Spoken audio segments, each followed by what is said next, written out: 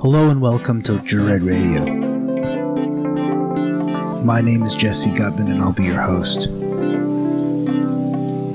This podcast is aimed to advance education through the study of the practice of law and legal rights.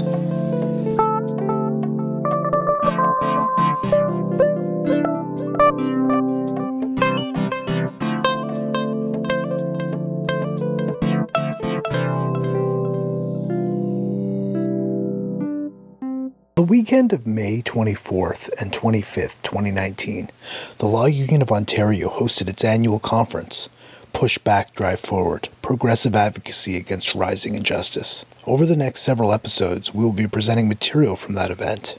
For many years, members of the Law Union of Ontario, in concert and individually, have taken action on issues of national security. The panel that you will listen to in a moment is moderated by longtime member Jack Gemmell. It's also worth mentioning Fred Ernst, who had an important role in organizing this assembly. You can reach out to Fred or get involved in the National Security Working Group of the Law Union by emailing contact@nsoicanada.org. Now, let me tell you a little bit about the panel in the words of the organizers.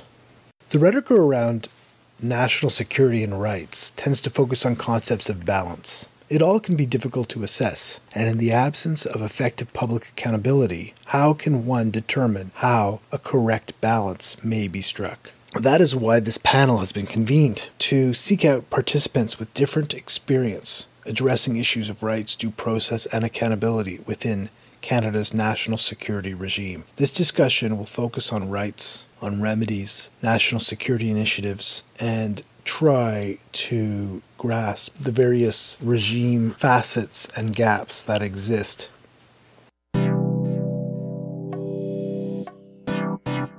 Brenda McPhail is the director of the Privacy, Technology and Surveillance Project at the Canadian Civil Liberties Association.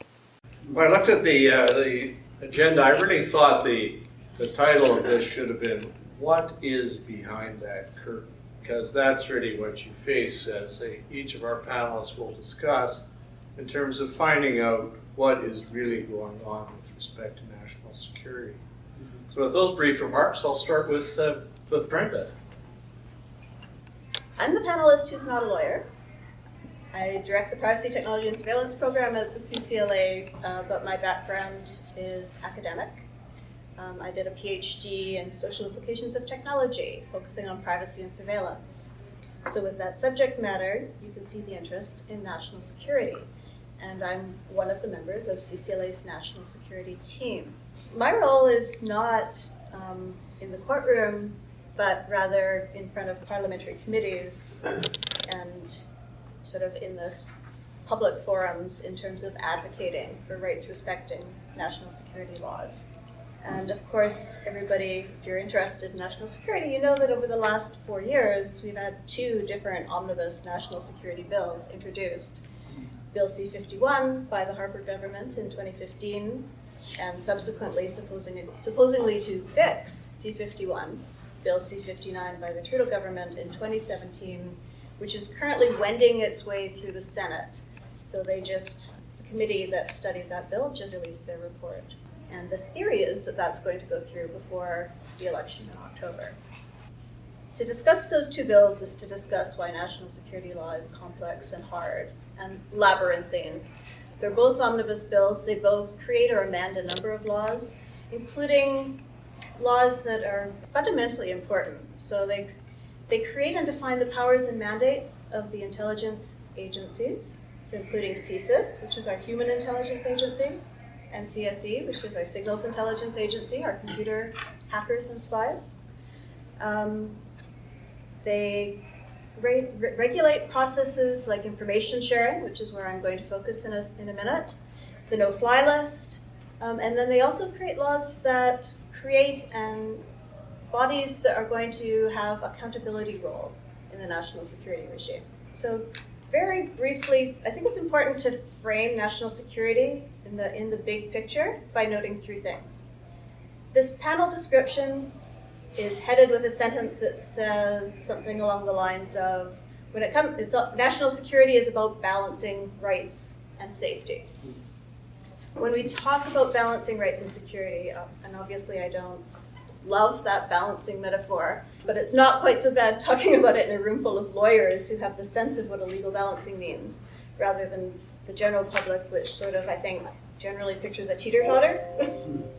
But when you talk about balancing rights and freedoms, it's important to understand what rights are implicated in the national security regime.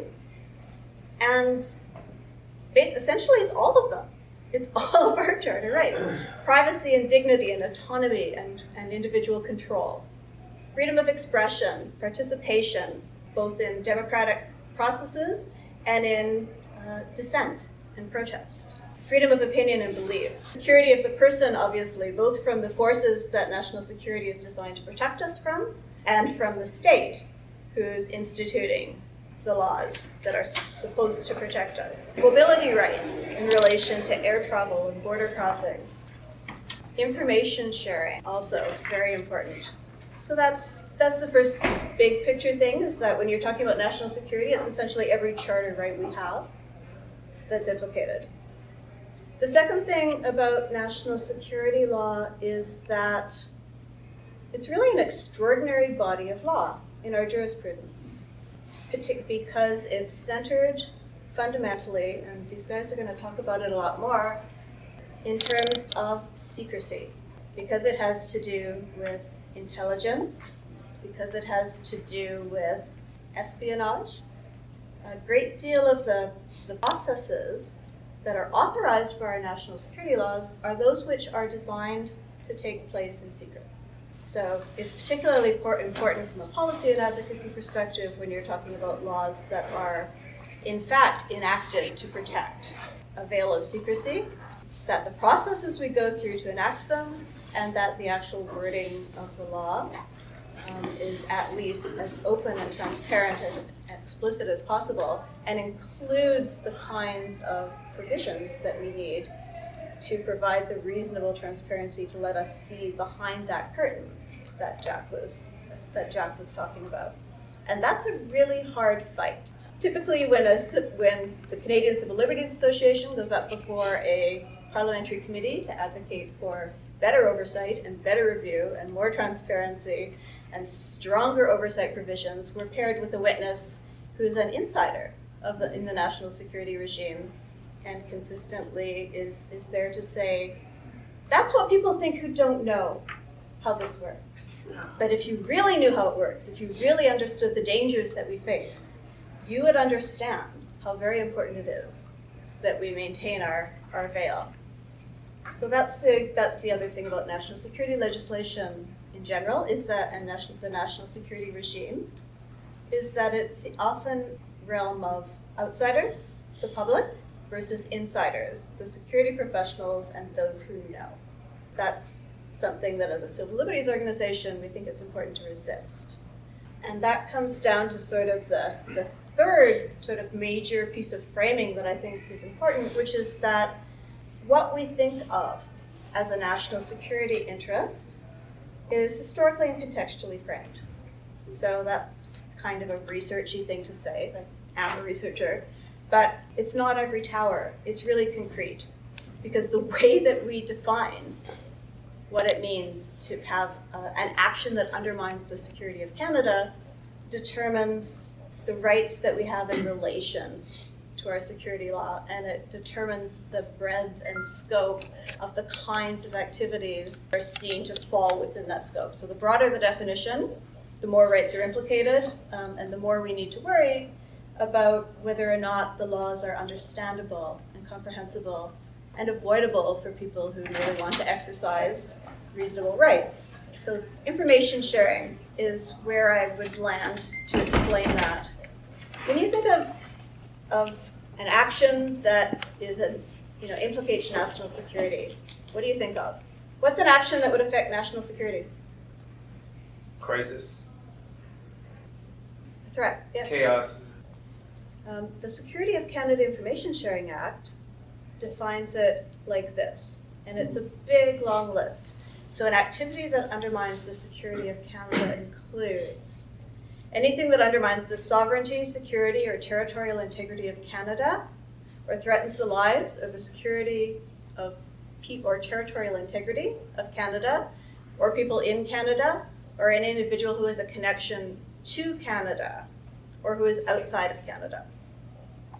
And then for greater clarity, it goes on to add another 7 criteria, including interference with the capability of the government in relation to various kinds of intelligence activities, espionage, of course, terrorism, they actually name the word, proliferation of nuclear weapons, and then we get down to the things that become, I think, from a civil liberties perspective, more compellingly problematic, which is interference with critical infrastructure, interference with the global information infrastructure, conduct that takes place in Canada and undermines the security of another state. So then that's casting the net fairly wide. This is not just, when we're talking about national security, the point of that long list is we're not just talking about chaos or violence or terrorist actions. There's a whole big list of things that are included as national security risks. And this is just in one piece of our national security legislation, which is about information sharing. And why that matters is that any one of those things in that long list can trigger information sharing from 111 different government agencies and institutions to 17 different bodies who are deemed to have national security roles within our government. There's one good carve-out in that big list, which is that for the purposes of the Act, advocacy, protest, dissent, or artistic expression are not considered acts that undermine the security of Canada, except that C-59 adds a proviso to that, which is that unless those actions are carried on in conjunction with another activity that undermines the security of Canada. So that sounds pretty circular, but basically what it means is unless you do something like interfere with infrastructure, unless you do something like mess around with the internet, unless you do something that would affect another state. So why, as a civil liberties organization, do I point out that as particularly problematic? It's because we already know that the right to dissent and protest and political dissidence in Canada is being criminalized. We already know that that's causing attention from our public safety agencies, and weakening the exemption for those legitimate acts of protest we feel is deeply problematic. So this is one of the points that we've been hammering. To explain why that matters, I'm going to tell just a little tiny story. After my colleague Kara Zwiebel and I presented to the Senate on CCLA's constructive criticisms, shall we say, on Bill C-59, I got called by a reporter, and he wanted to ask, he had a story about a man, a young father with 2 little kids, who had been denied boarding on a plane to go to Florida for a family vacation. He was told at the time that he, his wife, and his children were on a list that meant the airline could not transport them. A few months before that, he'd been at the Canadian border coming back from a US vacation, and he and his family had been pulled aside and extensively searched. Those 2 experiences together led him to question why he was being singled out for this kind of attention. So he actually filed an access to information request. You can do that. He filed an access to information request with the Canadian Border Service Agency to find out information about the search that he and his family had gone through. And he was surprisingly successful, and he got the notes that the border agent had taken at the time that he was conducting the search. The agent was a he. And there were 2 words that were meaningful. One was Tuscan, and Tuscan is the name of a secret information sharing list of people who are deemed national security risks that's shared between Canada and the United States. And the other one was environmental. And so from those 2 words, this young father figured out that the fact that he had been an environmental activist for about 15 years, had been vocal, had been successful, had been nonviolent, but vehement in his sort of promoting his political views and standing up for his convictions in public, in places of dissent, had got him tagged and watched and now rendered unable to fly between Canada and the United States. And not only him, but his children. So he wrote a letter and asked us to submit it to the Senate for him, to the committee that was considering this. And his position was that we already, based on my experience, we already know that people who have the conviction to stand up for what they believe in are being watched and penalized as national security risks. But what bothered him the most was not that he had been targeted for his work, but that somehow his children were implicated in this. It's a little story, it's one person, it's one vacation. My colleagues on the panel have dealt with much more serious cases that have been much longer lasting. But I think for me what this story illustrates is that when we talk about national security law, it's not just the big cases. It's not just the people who have been accused of terrorist crimes. It's not an issue that goes beyond the public. It's very much a case that anybody, any members of the public, could end up implicated in the system. And because it's a big system, and it's a complicated system, and it deals with both national and international arrangements, and because so much of what happens in secret, all of that framing means that this is an area of law that I think deserves a great deal of advocate attention and also creates a really difficult legal environment, which now my colleagues are going to talk about. We'll next hear from Phil Tunley, who's a civil litigation lawyer who focuses specifically on remedies flowing from breaches of the Charter in national security situations. Okay, Phil, so how difficult is that legal environment? So my perspective on our topic is courtroom perspective. That is what I do.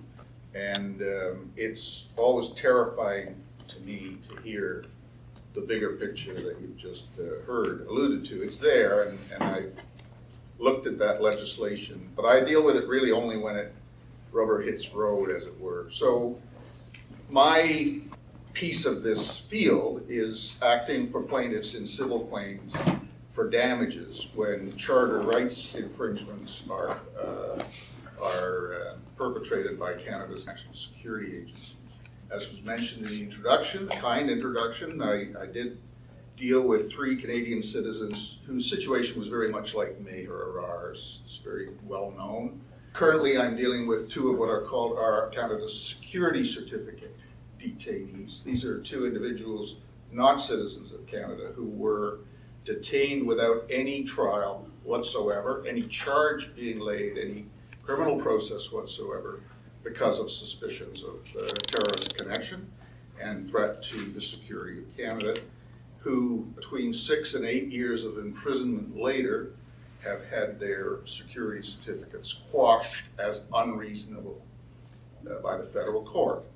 So 2 individuals effectively in solitary confinement, allegedly for their own protection, for 6 to 8 years is the scenario.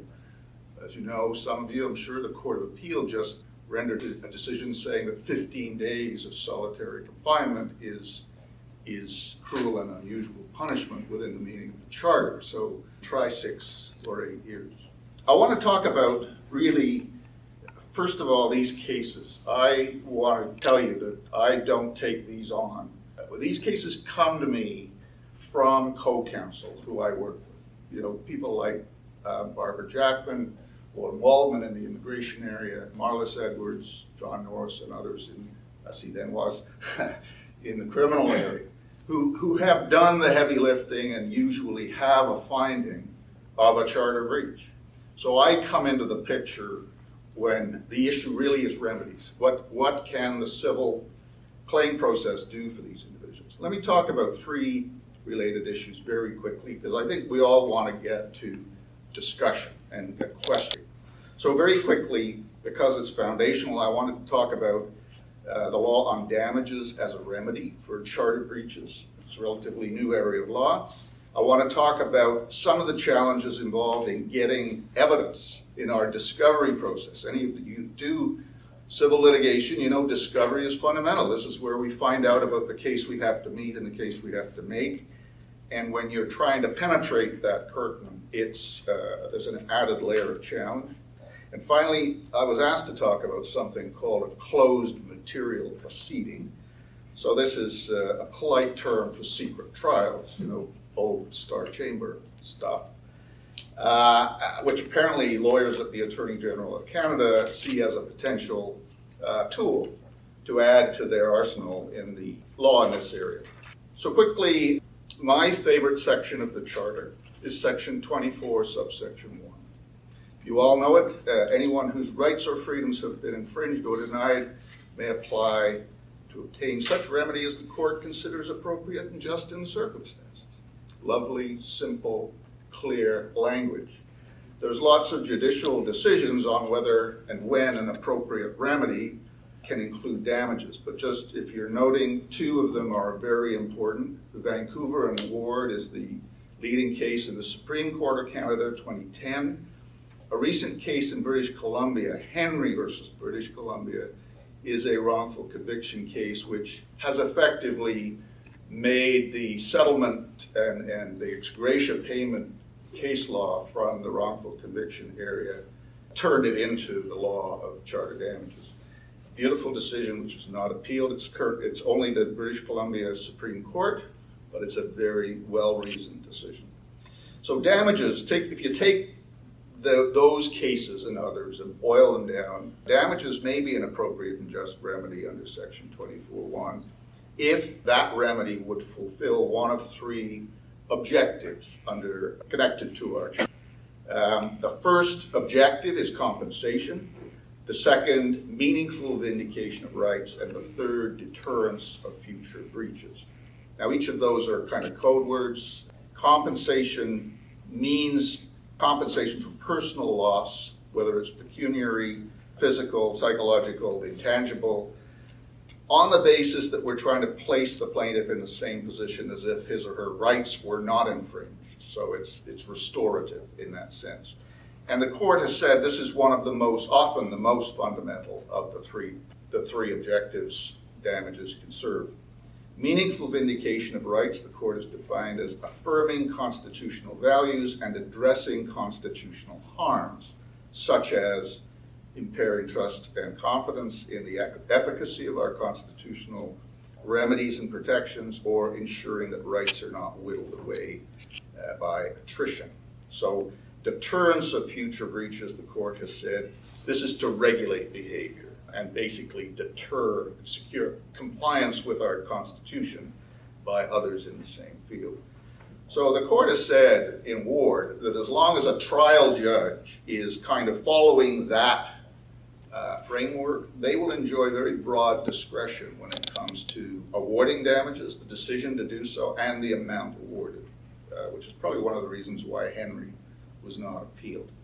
That said, I can tell you that getting damages from CSIS or any other national security agency is a challenge, unless the charter breach is very serious, and obviously the kinds of cases I've taken on, that's a given. Unless the damages are pretty serious, the chances, as opposed to the chances against an ordinary police force, are probably low. And unless the loss is large, I can tell you from personal experience, the cost of litigating these cases, cost of pursuing them, is going to be prohibitive. So the El Mahdi cases that we prosecuted, we were in court for 9 years. 9 years to get a settlement. The government fights these cases very hard. So very quickly, 3 points about why it's not easy. The state has an opportunity to demonstrate factors to defeat a charter claim. Availability of other remedies, concerns about good governance or national security, and particularly in relation to certain legislative and policy functions that only governments have. So, all the old arguments will be brought out to try and bar or reduce your claim. The other thing the court has said is that damages under 24.1 are not like tort damages, not private law remedy. They're a distinct public law remedy. You have to claim them directly against the state. You cannot claim them against individuals. The underlying policy considerations that are engaged when awarding private law damages against state defendants may be relevant, and you have to jump through all the hoops of Crown litigation at common law and still confront the analysis of the Charter. So just a caution, it is all the special rules that protect the Crown and limit its liability can be applied in these cases. The quantum is governed by the same three principles. So if you look at Ward, which is basically a brief police detention, an overnight detention, and a strip search, you're looking at damages in 5,000 to 10,000 range. If you look at Henry, 29 years, if I recall, in a prison for crimes he did not commit, the damage award was $7.5 million. So the range, it's not about, there's no formula. The court says you have to kind of take care to avoid unduly high awards, but for 29 years of incarceration for crimes you didn't commit, I think $7.5 million is pretty reasonable, and the Crown didn't appeal it. So that's the kind of context, that's the context for the claims I'm making in these cases. I want to talk about the discovery process quickly too.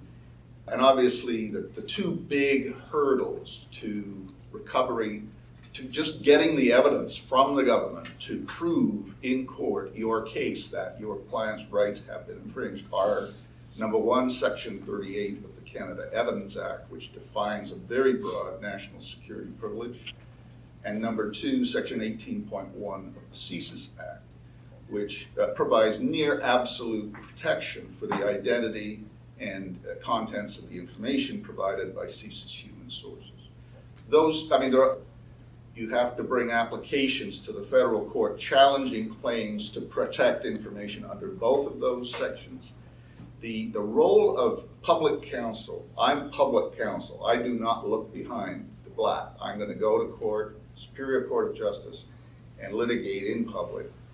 So what's crucial, and Neil is here really at my suggestion because he's one of the counsel who goes behind the curtain, the wall, looks at what's under the black, and helps the court, the justices of the federal court, to identify information for which improper claims of privilege have been made, or which, even though the claim may be on its face proper, the public interests in disclosure outweigh, under the Ribbick test, outweigh the claim for privilege. So the role of people like Anil in this process, from my point of view, is critical. It's like the co-counsel I work with. I could not do these cases without Anil. In fact, at the end of the day, my role is pretty modest. The example, our Al-Malki and Al-Mahdi cases, just to litigate 178 documents out of the 5,500 we had, took a year. The documents, 5,500 documents with redaction, some of them hundreds of pages long, entirely black from start to finish, okay? And the amici do this amazing work behind the scenes of going through all of that and organizing for a justice of the federal court and helping the court to see where there are patterns of crucial information being withheld. So I've worked with other lawyers to develop two strategies to respond to this. The first position that I take is to say to the government, look, you cannot hide evidence of your own charter breach. That is itself unconstitutional. So again, in this position, and it's an early one, we're trying to use Section 24.1, the right to a remedy, to be an interim remedy to get at the information that is being withheld from us. And that's part of what Section 24.1 provides as a just remedy.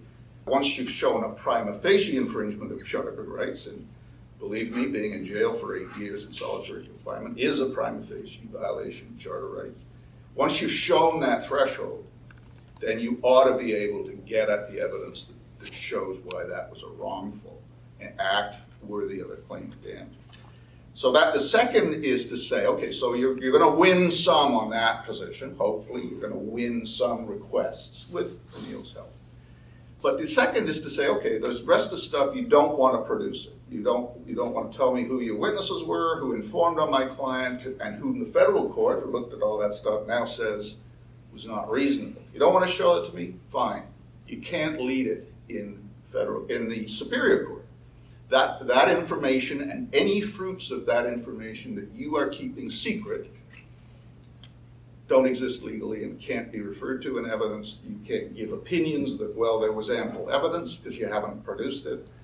So you're silent. And so this is what I call the Garofoli approach. I don't know if some of you in the criminal law will know. Garofoli is the case that says when you've got a wiretap and you want to protect information, whether it's source information or national security information, if the black is such that you actually can't justify the warrant based on what you can see, you have an option. You either produce the information that you don't want to produce, government, or you can pull the charges.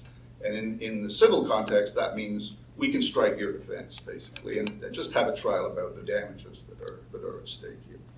So those two strategies, I won't elaborate on them. I'd welcome comments on them, but there is case law that is both helpful and it's important to frame those arguments carefully, but they're there. Let me get to closed material procedure because I think this is the future, and I think because of the success that the council in the Henry case and our success in the Almaty cases and others, governments are increasingly looking to sort of prevent us from going to court, basically. They want to have their cake, as lead their secret evidence, but not have it be public. And so let me talk about that. There's a decision, a lovely decision, of the UK Supreme Court in a case called Al-Rawi, 2011 UK Supreme Court 34. It upholds a wonderful decision of the English Court of Appeal. Both decisions are unanimous. And what it holds is that despite as you know, the almost unlimited scope of a superior court's inherent jurisdiction to control its own process, which has been established really since the court system was created, superior courts, as a matter of common law, have no basis and will not, as a matter of policy, conduct trials in secret at the request of the government. They won't do it. There's no provision to do it. It's simply fundamentally contrary to our common law tradition, our system of justice, and the fundamental rights of parties in that system of justice. So, these are decisions that are worth reading. It goes through the history of the common law. It's a wonderful case. And there's no reason for me to doubt, as I read it, that will be followed and applied by our superior courts here in Canada, by the courts of appeal across the country, and ultimately by the Supreme Court of Canada. So, common law, you can't do this, which leaves us with parliamentary supremacy. As you know, UK and other countries have actually legislated to produce systems that are working in very limited areas and having secret trials. Various cases have challenged those trial processes individually and the legislation generally under European human rights scheme, mixed results in the European Court of Human Rights. And unfortunately, the litigation in that regard, I think, has limited application in Canada. The rights are differently defined, and I'm not sure how well they would translate. But in Canada, the Proceedings Against the Crown Act currently allows actions against the Crown almost entirely on the same basis as private litigation. And it allows it in the provincial superior courts, which have zero tolerance for secret trials on the basis of the Al-Rawi principles. So this is our status quo, and so you've really got to amend the Proceedings Against the Crown Act federally to implement any kind of civil secret procedure that will affect the kinds of cases that I bring. And I have three responses to that. If they try that, I'm ready for it. Three arguments that I would say. First of all, in terms of our case law on on the proceedings against the Crown Act, the trend of legislation. You are all aware that at common law, the king in the Middle Ages was completely immune from civil litigation. And that was eroded for the first time when the Magna Carta was passed in the 14th century, and it's been steadily eroded ever since. And the trend of the legislation throughout our history has been to increase the liability of the Crown, because litigation is a form of accountability in our democratic world. And there is a trend in the case law, including a decision of Carey in our Supreme Court, that basically says because this trend has been to open up the Crown prerogative, or diminish the Crown prerogative and open up Crown liability, essentially it's irreversible. When the Parliament acts to eliminate the Crown prerogative, Parliament can't put it back. It's gone forever. So there's that argument that basically says once you've opened up the Crown liability and production of documents to the extent we have currently, you can't go back. The second case, so that's maybe a weak argument, you might say. The second argument I would say is that particularly when you're dealing with charter rights, it's actually in a case called Ahmed, Regina and Ahmed, a few years ago, the Supreme Court basically held we have this idea of a core jurisdiction of our superior courts under Section 96 of the BNA 1867. Remember that one from law school? Core jurisdiction, part of the inalienable, untouchable core jurisdiction of our superior courts is its ability to adjudicate charter rights, claims for relief under the charter. And of course that's got to be correct. So any kind of closed material procedure would be, in cases involving breaches of charter rights and damages claimed for breach of charter rights, would, I suggest, be entrenching on the core jurisdiction of the superior courts under Section 96 and would be unconstitutional. And the third argument is just Al-Rawi itself. This is fundamentally not part of our constitutional setup. It's unconstitutional in itself on a common law basis, because our court system has developed on the basis of openness, fairness, and you just can't mess with that. So those are my three arguments, and I don't think any one of them is going to be determinative, and it depends how the legislation is framed and so on and so forth, but I do not see this legislation, well, first of all, it will be challenged in cases like the ones that I do if it's applied, and I don't see it surviving scrutiny. So that's my pitch. And finally, Anil Kapoor is a Toronto lawyer and notably, for this panel, a special advocate. And he will discuss that experience. Neil, have you heard of this section 38 of the Canada Evidence Act? It's probably one of the worst drafted provisions, like even worse than the Tax Act. I mean, if you've done any tax litigation, we spent a lot of time trying to figure out what those provisions mean, but certainly Section 38 rivals it in terms of opaqueness. But I think what really sort of governs this area of law is the tension between the government saying, trust me, and on the other hand, efficacy. So to what extent do we have any sense that the government is doing its work in a fair way? Like, to what extent is it efficacious? And, Brenda mentioned, she goes to these Senate hearings, and I think we've actually been together on one of them. You get somebody from the government who says, well, you don't understand. You need to, I'm here to tell you. So, and look at me, I'm a good guy. But when you ask yourself, when Phil gets in the piece, and Phil says, hey, wait a minute, trust me, it's just not good enough, because look at this thwack, right? Look at this litany of abuse on his clients. That sort of erodes efficacy. It makes us less willing to accept sort of the national security establishment's proposition that we're all in it together. So that sort of sits on top of everything. And then underneath it, in a real practical way, there's a tension between secrecy on the one hand and security on the other hand. And the question you need to ask yourself is the secrecy making us more secure? And in some instances you might say yes, in other instances you might say no. And when I mean secure, what I mean by that, I build into that an understanding of how the government does its work, the understanding that government can operate to excess, and the understanding that government can actually do its work very well and can maintain protection of its citizens.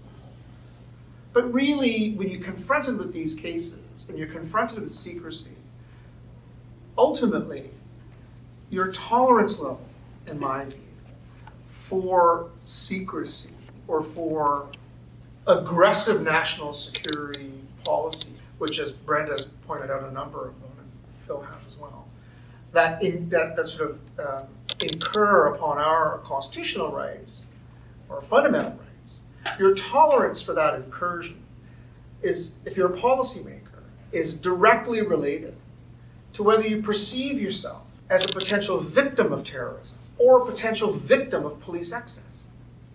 And where you put yourself on that continuum will mark your tolerance for state action.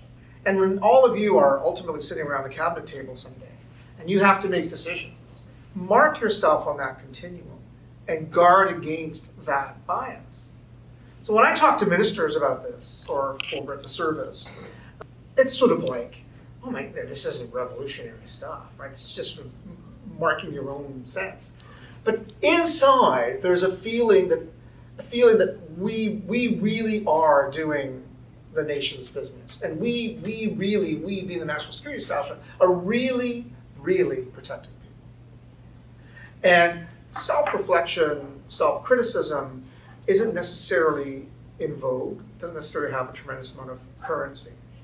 And you can know this, from CIRC, right, the Security Intelligence Review Committee, which is really kind of a nothing. Right? It's sort of like a paper tiger. I mean, they do closed reports. We used to have the Inspector General. Now we're going to have a new agency. But the real question is whether or not, I'll be like the committee parliamentarians. The real question is, what impact does it have? How does it regulate behavior? So you're left with guys like Phil, who brings civil litigation, says you got to pay. And I hate to say it, but money talks, bullshit walks. And so that's really, and you know this because the whole drive to close material proceedings began with Iran. It's all about the government feeling that they cannot defend themselves. That these folks are getting windfalls. Like, if we could put forward, says the government, our due diligence that we did, all the intelligence that we knew from all our allies, no one would ever find us liable, or the damages would go way down. And so the government says, I'm between a rock and a hard place. I can't reveal this intelligence because our allies won't let us.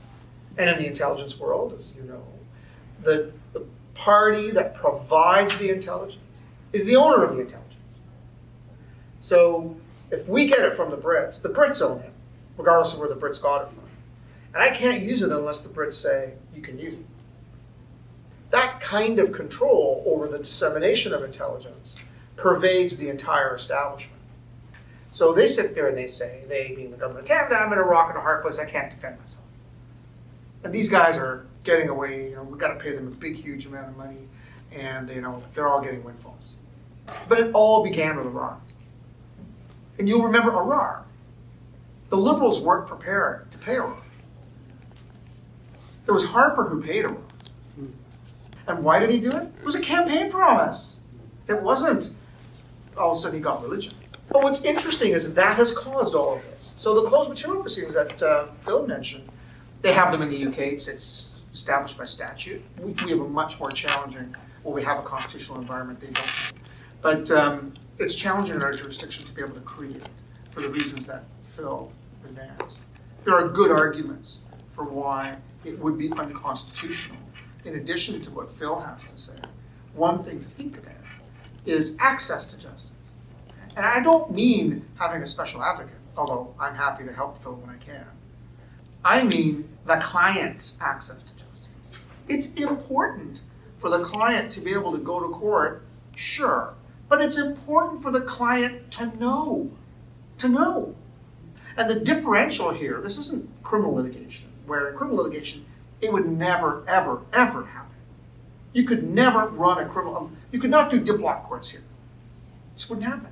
And a lot of people think, well, it's civil litigation. It's not the same.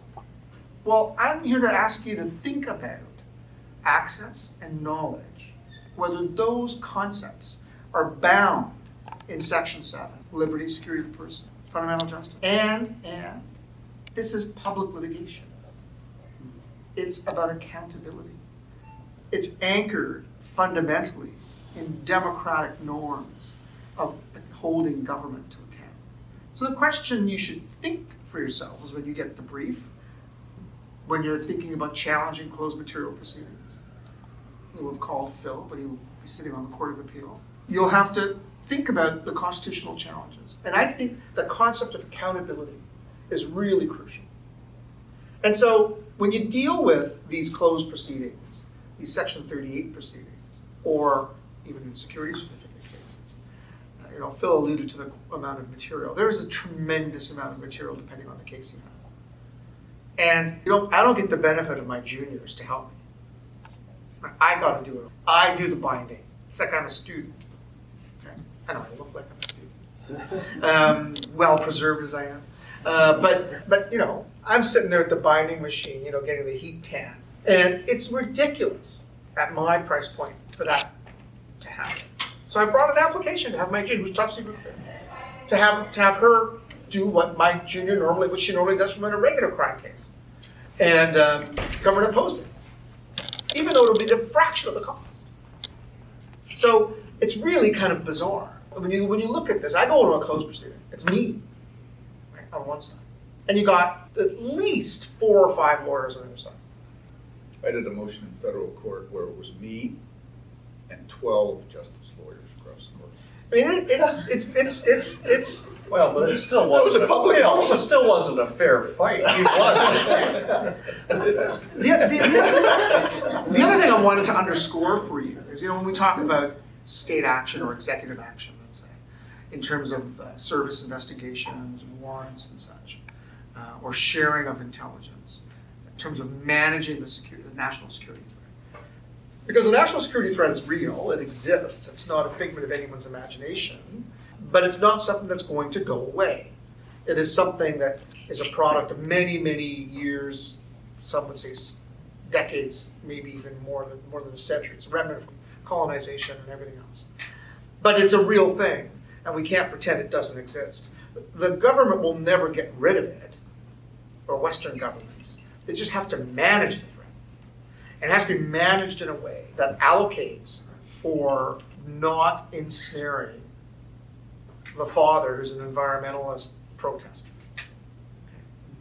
So how do you do it? How do you I call it the noise to signal ratio.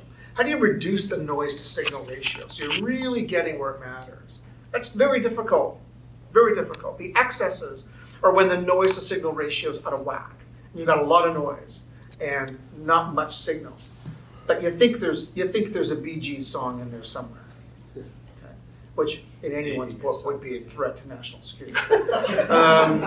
So it's about proof. And it's about how intelligence agencies view proof. Now, we're all lawyers. We've got an idea of what proof means. We do this forensic work all the time. And those of you that are criminal lawyers, you're dealing with proof beyond a reasonable doubt. You've got all our rules of evidence are designed to sort of vet through for reliability, essentially. None of those sort of procedures or structures animate or influence how an intelligence officer thinks, or what an intelligence officer does when they decide to do something, or they decide to take executive action, or they decide to get a warrant. And also, a good analog to this is police officers. Police officers aren't sitting around thinking to themselves, oh, well, this is hearsay evidence, I'm not going to investigate it. And I'm also here to tell you that all police work almost all police work, and a lot of intelligence work, if not almost all intelligence work, starts off with stereotypes. I mean, you can't begin something without a stereotype. People come with a frame of reference. And as much as we want to say, oh, there's no racial profiling, there's no this, there's no that, that's always there. It's the beginning, and it's kind of like, it depends on how good your investigators are to the extent to which they are able to sort of work against those prejudices.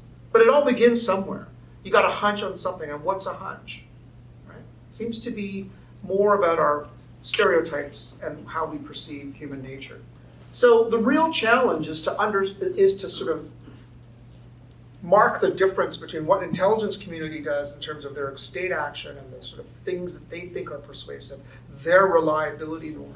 What's that standard like compared to the known standard that we have, which is reliability for purposes of evidence, for purposes of court action, for purposes of judicial pronouncements.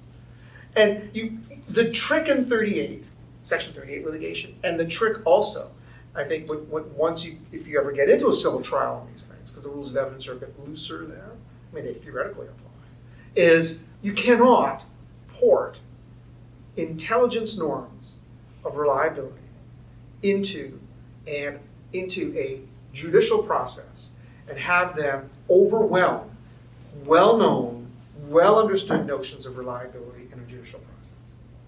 So to the extent that the intelligence community goes around and they get their warrants at the federal court, and they're issuing warrants all the time, and there's no visibility over that, that's their process.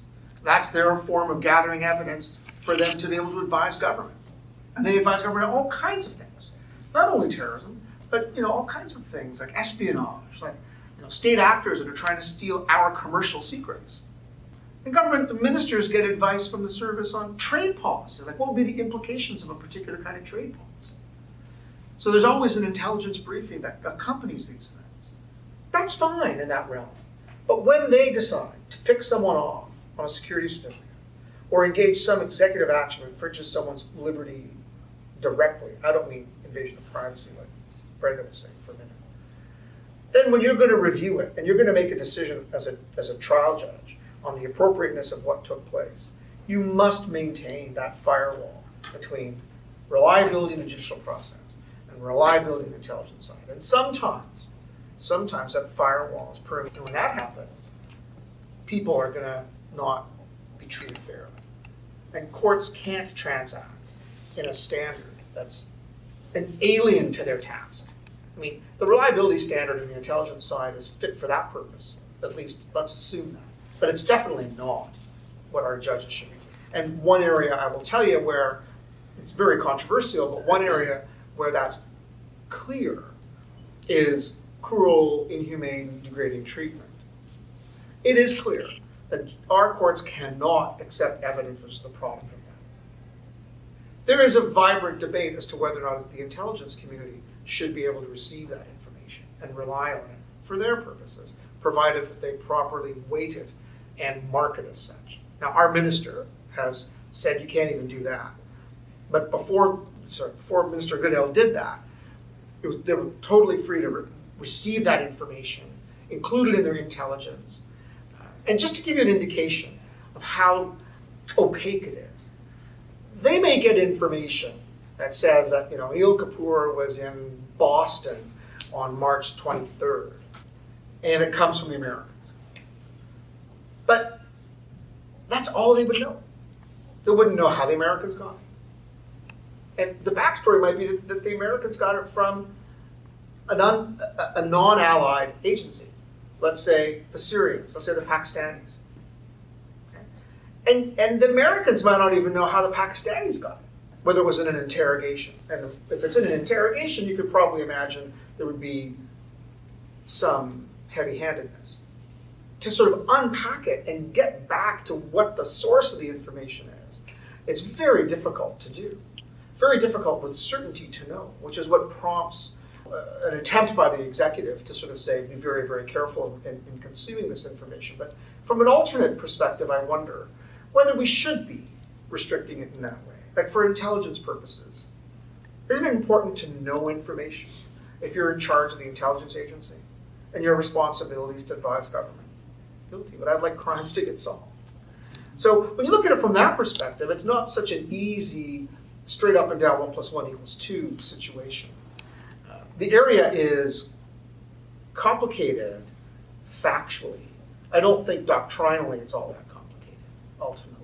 I don't think national security privilege is a complicated thing for judges to do. I don't think it requires a tremendous amount of expertise either. It requires some expertise if you're sitting, on the commercial list and you're trying to do the Air Canada pension pension fund resolution. That's complicated. These are principles that are well known to us. It's just the factual narratives that are complicated, that require you to exercise judgment. And exercising judgment in that context comes with a degree of uncertainty as to the correctness of the judgment you make. But if you're sitting as the trial judge, that's why you get paid that amount of money. And if you're sitting there as the director of the service and you have to make those decisions, that's why you get paid that amount of money. And we hope that we have people in senior positions that take their constitutional obligations seriously. Because if they don't, as my clerk Lucy says, the fish stinks from the head. So that's all I have to say. All right. Just before we get to just two brief things. First of all, Jessica Orkin, who was to be here, sends her regret she couldn't make it. She would have given us the account of 20 years trying to pry an OPP report from the government with respect to a botched murder investigation, which dated back to 1983. It took 20 years of resistance by the government until finally the report was pretty well entirely released. And just the second point I just want you to think of, there's always talk of accountability and balance in this area. The question is, how can you have balance when you don't know what's on the other pan? That's a simple point. How can you have accountability when you don't know what they've done? And these are the central issues with respect to my view with national security. And these are not to criticize the people who do work in this area, but is to show you the tremendous problems of having any kind of meaningful democratic checks and balances to it. So, on that cheery note. Yes, it's that unfortunate time when the podcast comes to an end. You've been listening to the Jured podcast. That is JUR-ED. The name comes from the Jured Foundation.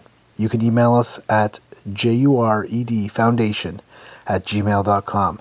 Follow us on Twitter, JUR_ED.